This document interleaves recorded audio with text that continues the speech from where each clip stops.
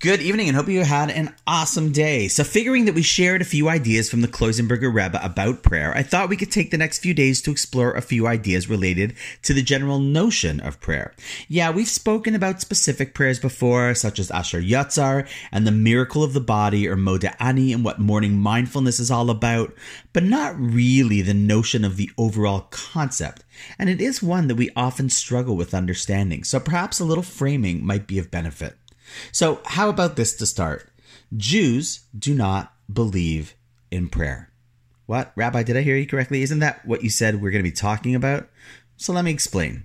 Jews believe in tefillah, the Hebrew word for the experience that is often called prayer in English.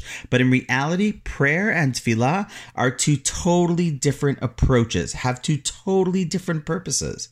As they say, something gets lost in the translation. So the word prayer, according to many, comes from the Latin root of precari, which means to beg.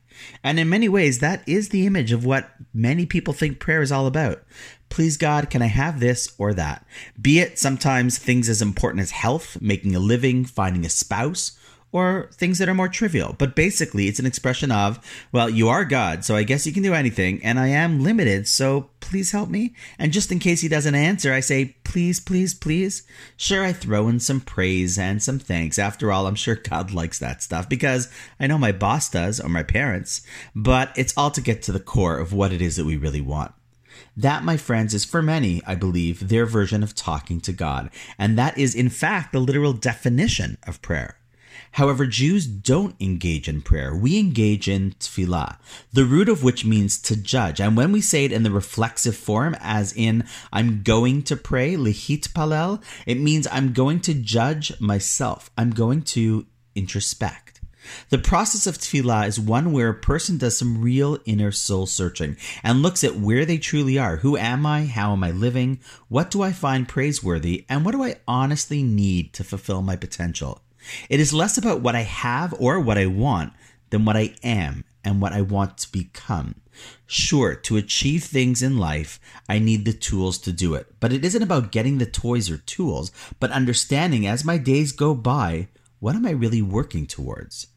Sometimes to do that well and to be honest with ourselves, we have to stand before one who knows what is really going on. And there's no use in pretending or putting on a front. It is time to get real and really in touch with ourselves. With prayer, we say some nice things to God so that we get what we want.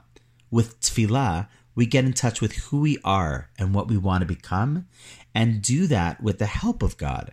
And if we then need things to achieve it, God knows what we need. So all we have to do is ask. It's a whole different picture of prayer. Obviously, there is more depth, much more. After all, if this podcast has taught us anything, it's that there's always more to delve into. So feel free to shoot me any questions you might have about what we just said or anything, and we'll touch on a few more ideas in the days ahead. Okay, on that note, I gotta go. It's time for me to be mitpalel, the evening service. So have a great night, and I look forward to seeing y'all tomorrow.